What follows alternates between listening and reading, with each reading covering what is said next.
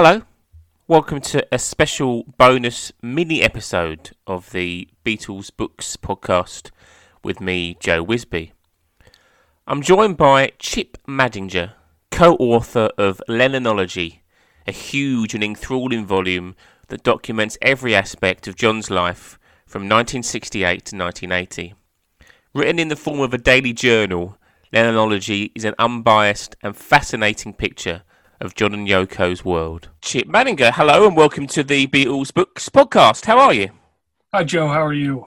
Oh, I'm good, thank you. I'm very good. We're here to talk about the incredibly detailed, wonderful book, Lennonology, which you brought us way back in 2015 now. I just wanted to start in probably quite an obvious place, but I wonder the first kind of ideas, when the first kind of idea came up for this project. It was always going to be, I suppose, a massive kind of undertaking. Did you have any kind of reservations about starting it when you kind of first thought of it?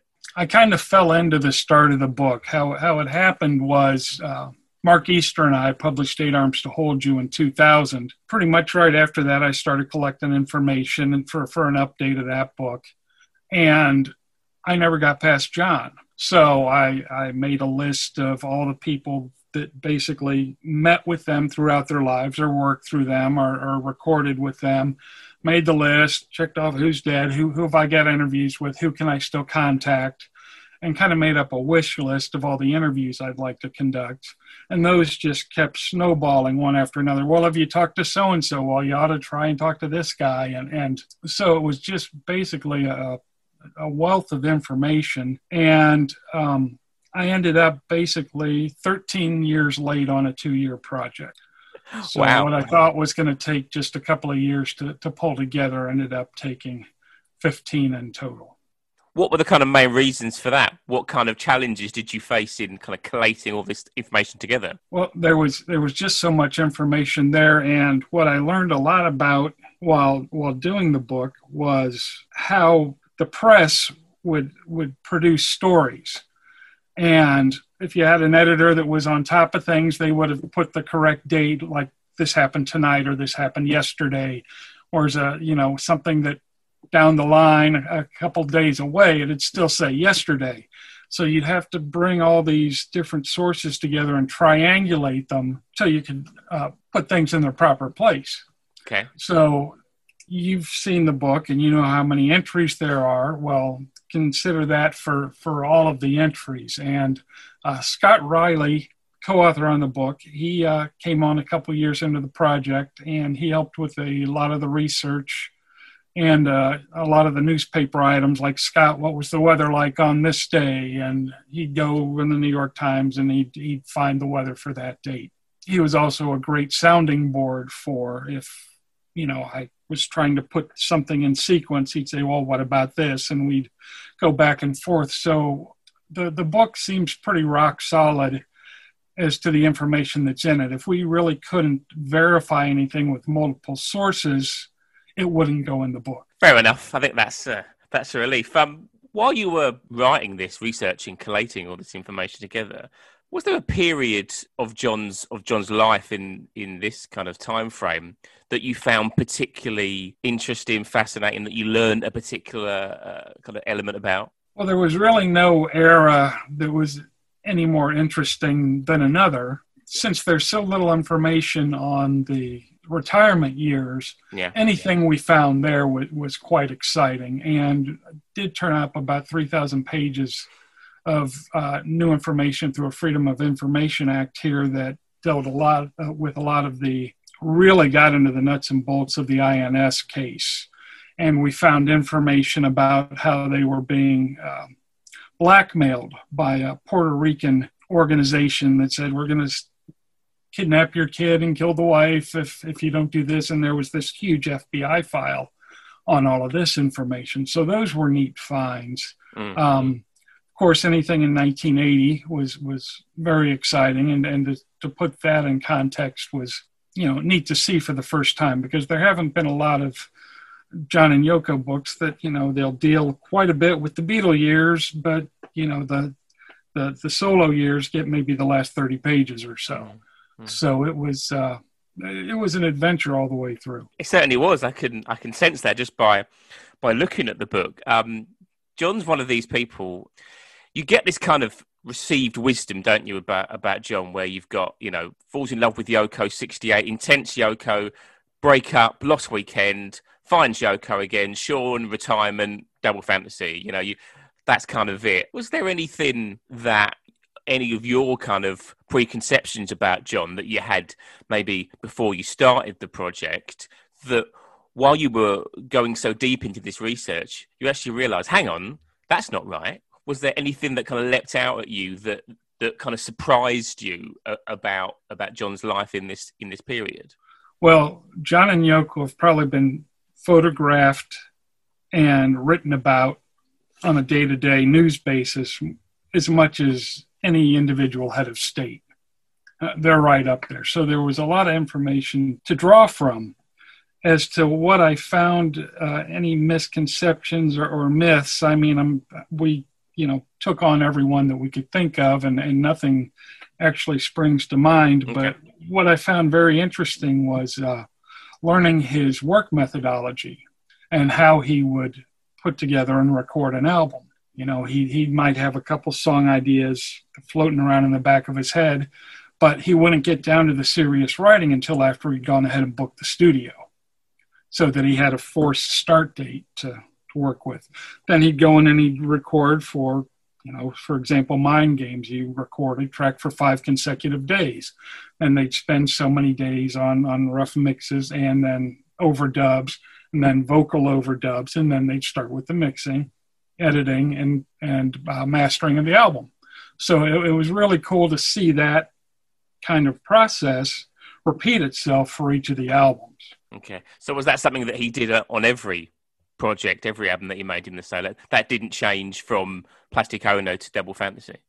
Double Fantasy was much more involved. For example, Plastic Ono Band was done on 8 tracks, and Double Fantasy was done by slaving 2 16-track recorders together. So I think if you take the Simpty track, you've got 30 tracks left over. So there was a lot more to deal with. And as you know, that album, there's a much lusher sound to Double Fantasy than there is to Plastic Ono Band. Yeah. Just because there's so much more there. So, but no, they did work in that same sequence, and it was interesting to see that they would religiously take off the weekend.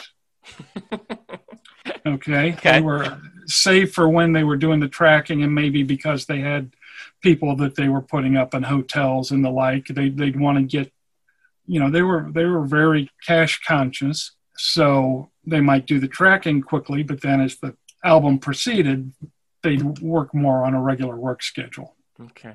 They'd go into the studio at 2 and probably be done by 10 at night on Double Fantasy. So even during that kind of lost weekend period when he's working with, obviously when Yoko's not in his life, and he's working with Phil Spector on the start of the rock and roll album and other things, he's still, I kind of got the sense from the book that he's still the focused one. You've got Harry and Ringo and Keith Moon doing these crazy things. John always seemed, even though John had his moments, as we know, in that period, John always seemed to be the one that kind of had his head on and, wanted to try and focus the musicians around him. Well, the rock and roll sessions with Spector are truly an aberration in regards to the progress or the process that I spoke of. Right. But when you talk about the Pussycats album, yes, he was the one that as May said, he stopped partying, stopped drinking, and he was the one that was responsible for gathering everybody and getting them to the studio and getting them home at night. Was there the people that you said at the start of the interview there that you kind of made a list of people that you could speak to? Did you find that like an easy process of approaching people to try and find out information? Some of the initial interviews were difficult because I was making cold calls and really didn't have any references for people that I'd spoken to previously. Now, a lot of the research for the recording processes in Lennonology were researched back when I was doing the research for 8 Arms. Okay. So I think Hugh McCracken was one of my first interviews, and he answered the phone. I don't do interviews. And he'd never done an interview, but by the time that phone call was over with, he agreed to speak with me about it. So that was my first interview, actually for both projects. So it got easier as time went on, and you found the proper questions to ask people and the things that could get them to speak more. And you had to become a good listener, basically. You'd have to have a good lead-in question, then be prepared to let them tell their story. Okay. Did you get a similar sense from all the people that you spoke to about John, or did they describe, a different John, to someone that you spoke to that knew John in 72, someone that worked with him during Double Fantasy? Did you find like a difference of opinion? Not that I can recall. Everybody, it's like this in life, everybody kind of has an agenda and they have their sense of the truth. And at times those would conflict. And like I said, we had to sort those out. We basically, with Lennonology, all of the dates had to come from contemporary documentation, some sort of paperwork or recorded interview or something like that. And all the interviews were the colorization to tell more of the stories. But to actually nail down the dates, we had to have documentation for that. Okay. People, through the 70s were obsessed and still are really with John and Paul and their relationship, which is the heart of the Beatles. And, it's completely natural that people would be interested in how they kind of reacted to each other. Whilst you were writing and researching the book, did you get any sense of that relationship, of the people that you spoke to, the things that you found? Was it a relationship, do you think, that stayed the same through that period? Were there, I'm sure there were kind of highs and lows, but did you learn anything new that we didn't know about their kind of time together through the 70s? May Pang was quite helpful in that regard. She spoke quite a bit of the time that they were together in Los Angeles in the spring of 74, and the times when Paul and Linda visited their apartment in 75. And the only other, Elliot Mintz spoke of some time together with the McCartneys and John and Yoko, as did Bob Gruen. Okay. And I think the last date that we could really confirm was the Saturday Night Live in April of 76, right, when they were at the Dakota and watching the show, and we're basically just blocks away from the studio, and it wouldn't take much to get in a cab and go over, but they ended up, for unknown reasons, not doing so. There are the stories about Paul coming to the Dakota with a guitar and ringing the bell, but we really couldn't confirm any dates for that story. Okay. Well, what about the other Beatles? There's been quite a lot of conjecture about John and George's relationship, and in particular, the last time they were in the same room where they were present. What did you find out about that? We know they were together in late 1974 as George's tour was wrapping up, and they were signing the agreement to dissolve the Beatles. I believe George and John got together in 76 when George was in town for the My Sweet Lord hearings, the court case. And that was the latest date I think we had that John and George were together. Okay. Ringo was much more recent, wasn't it? Was that November 80 or something like that? I believe so, yeah. Right, okay. It's been 5 years, but yeah, I think that's when the last time they were together. Okay. Obviously, through the book, you go through day by day what John did, as far as you can. Were you surprised, looking at all that, in a way, when he announces that he's going to retire? He's going to retire. He's going to cancel his subscription to Billboard and quit writing and recording music. Was that, looking at all the stuff that he did? That they did so much stuff, both him and Yoko and him on his own. Was that something that kind of, in a way, it kind of seems obvious, doesn't it, that was what he was going to do? It does.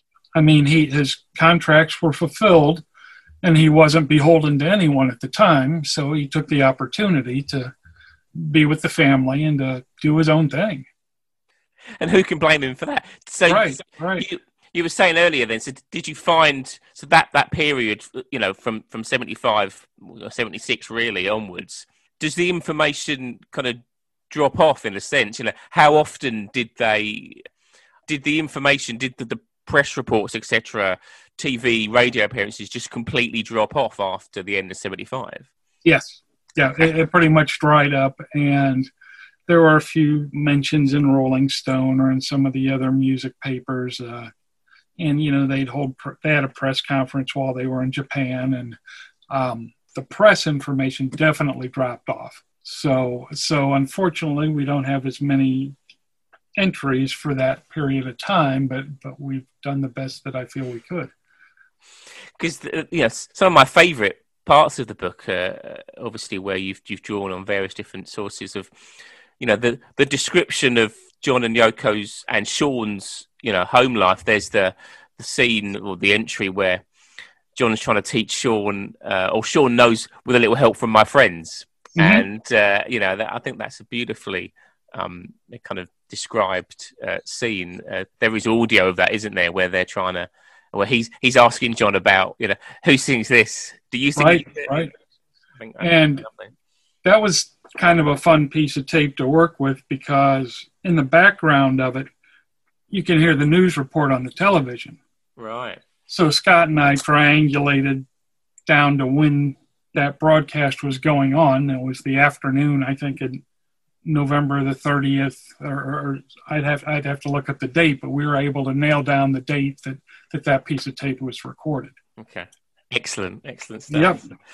When you kind of finished the book, how did you feel? Did you feel like, obviously you were, it took a lot longer than you thought. What was the main kind of sense that you felt when you finished it? Was it relief? Was it, tiredness? Was it a mixture of things?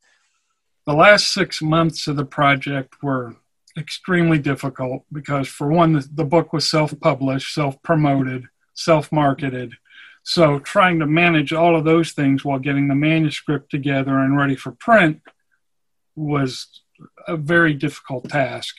Once the book was finished and the books arrived, I had to fulfill 1,000 some odd orders, which is quite a adventure. You've got to put in the signature plates and paste them in properly and package everything properly so it makes it across the ocean. That's the one thing that misgiving I really have about the book, is that the postage increases at that time, I think, really killed the book as far as its international sales. It now costs more to mail the book than the book itself. Wow. So, if I wanted to mail it to you now, it'd be somewhere around $65 to ship you the book. So, okay. And before you ask it, no plans for an electronic version just yet. Okay. Okay. Need to reduce the stock a little bit more before that, because nowadays you sell one copy and it's all over the place. So right. Kind of need to maximize the investment there. So was it always going to be something that you were going to self-publish, or was it something that did you take this idea to a publisher, or was it something that you kind of got support with from anywhere? No, it was absolutely self-published from day one. Self-published 8 Arms. Yeah. Self-published the 910 Guide with Doug Sulpy before that. And when you're in control of the different facets of production and the writing, you can say what you want. There's nobody that's going to edit it after you and make and introduce another batch of mistakes and take out important things. And so I guess being a control freak, it was always going to be self-published from the start. What kind of feedback did you get from, did you get anything from the Lennon estate or anyone that, kind of around that at all once it had been published? Scott and I thought hard about whether or not to approach the Lennon estate or not. And we decided that there wasn't anything that Yoko was really going to be able to tell us that we didn't know. It's not like she was going to open up the file cabinets to us and the like, and we figured we would be able to write a more unbiased story without intervention from the Dakota. Okay. Drawing toward the end of our chat, Chip, is there anything, it's such a huge project that you gave, so much of your kind of time and life to. Is there anything that you would change, or is there anything that you were particularly kind of satisfied with about the book? I was very satisfied with how the book came out. The plan for the project was to be a multiple volume set, with the first set being the groundwork, the time frame and the timeline for all of their activities. And the later books were going to drill down more into each of the individual albums, the movies, the home recordings, and the like, much in the same way that the recent Imagine box set, you saw the wealth of information that was included in that. That was very similar to how I had the future volumes of Lennonology set up. Okay. So I'm not sure I'm going to progress at this point, but a lot of that material was all written and gathered at the same time. There's a chance some of it might see the light of day sometime, or it might stay unreleased. Time will tell, maybe after I've retired. Okay, we'll keep an eye out for that. We'll keep focus for that. Did you get, at the end of the project, you spent, all this time with John in a way. What was your kind of feeling about him kind of as a person, he's a tremendously divisive figure amongst Beatle fans and non-Beatle fans in a way. What was the real kind of sense of the man that you got from both researching and from speaking to people that worked with him and knew him? Well, I never met him, so I didn't have the benefit of that any interaction with him. I've thousands of hours of tape, so I do have a feeling that I knew of him somewhat, speaking with the people. So I feel like I got a good picture of him and tried to convey that in the book. The book was laid out without foresight. So if you read the entry on June the 6th, you didn't know what was going to happen on June the 7th until it happened. And it was written in a fashion that hopefully you could hear John speaking in your head as you read through the book. As you read the quotes from him, you'd hear his voice in the head. We didn't edit the quotes for that reason. Hopefully we got that feeling across. I completely think that you did. It's interesting to note, one thing we did come across in the book, how much John was involved in Yoko's art projects and the films. And as maligned as she was for her music, he was treated that way by her artistic associates. She was the one when it came to the films and the happenings and the like. He took the secondary seat, secondary role in those cases. Okay. And that was neat to see, and how much she was really involved in his albums and how much he was involved in hers. He would spend more time on her projects than he would on his own. Well, Chip, I've really enjoyed chatting to you. I've learned even more about John than I did from reading your book. It's a monumental achievement, and thanks so much for spending some time with me. By all means, take care.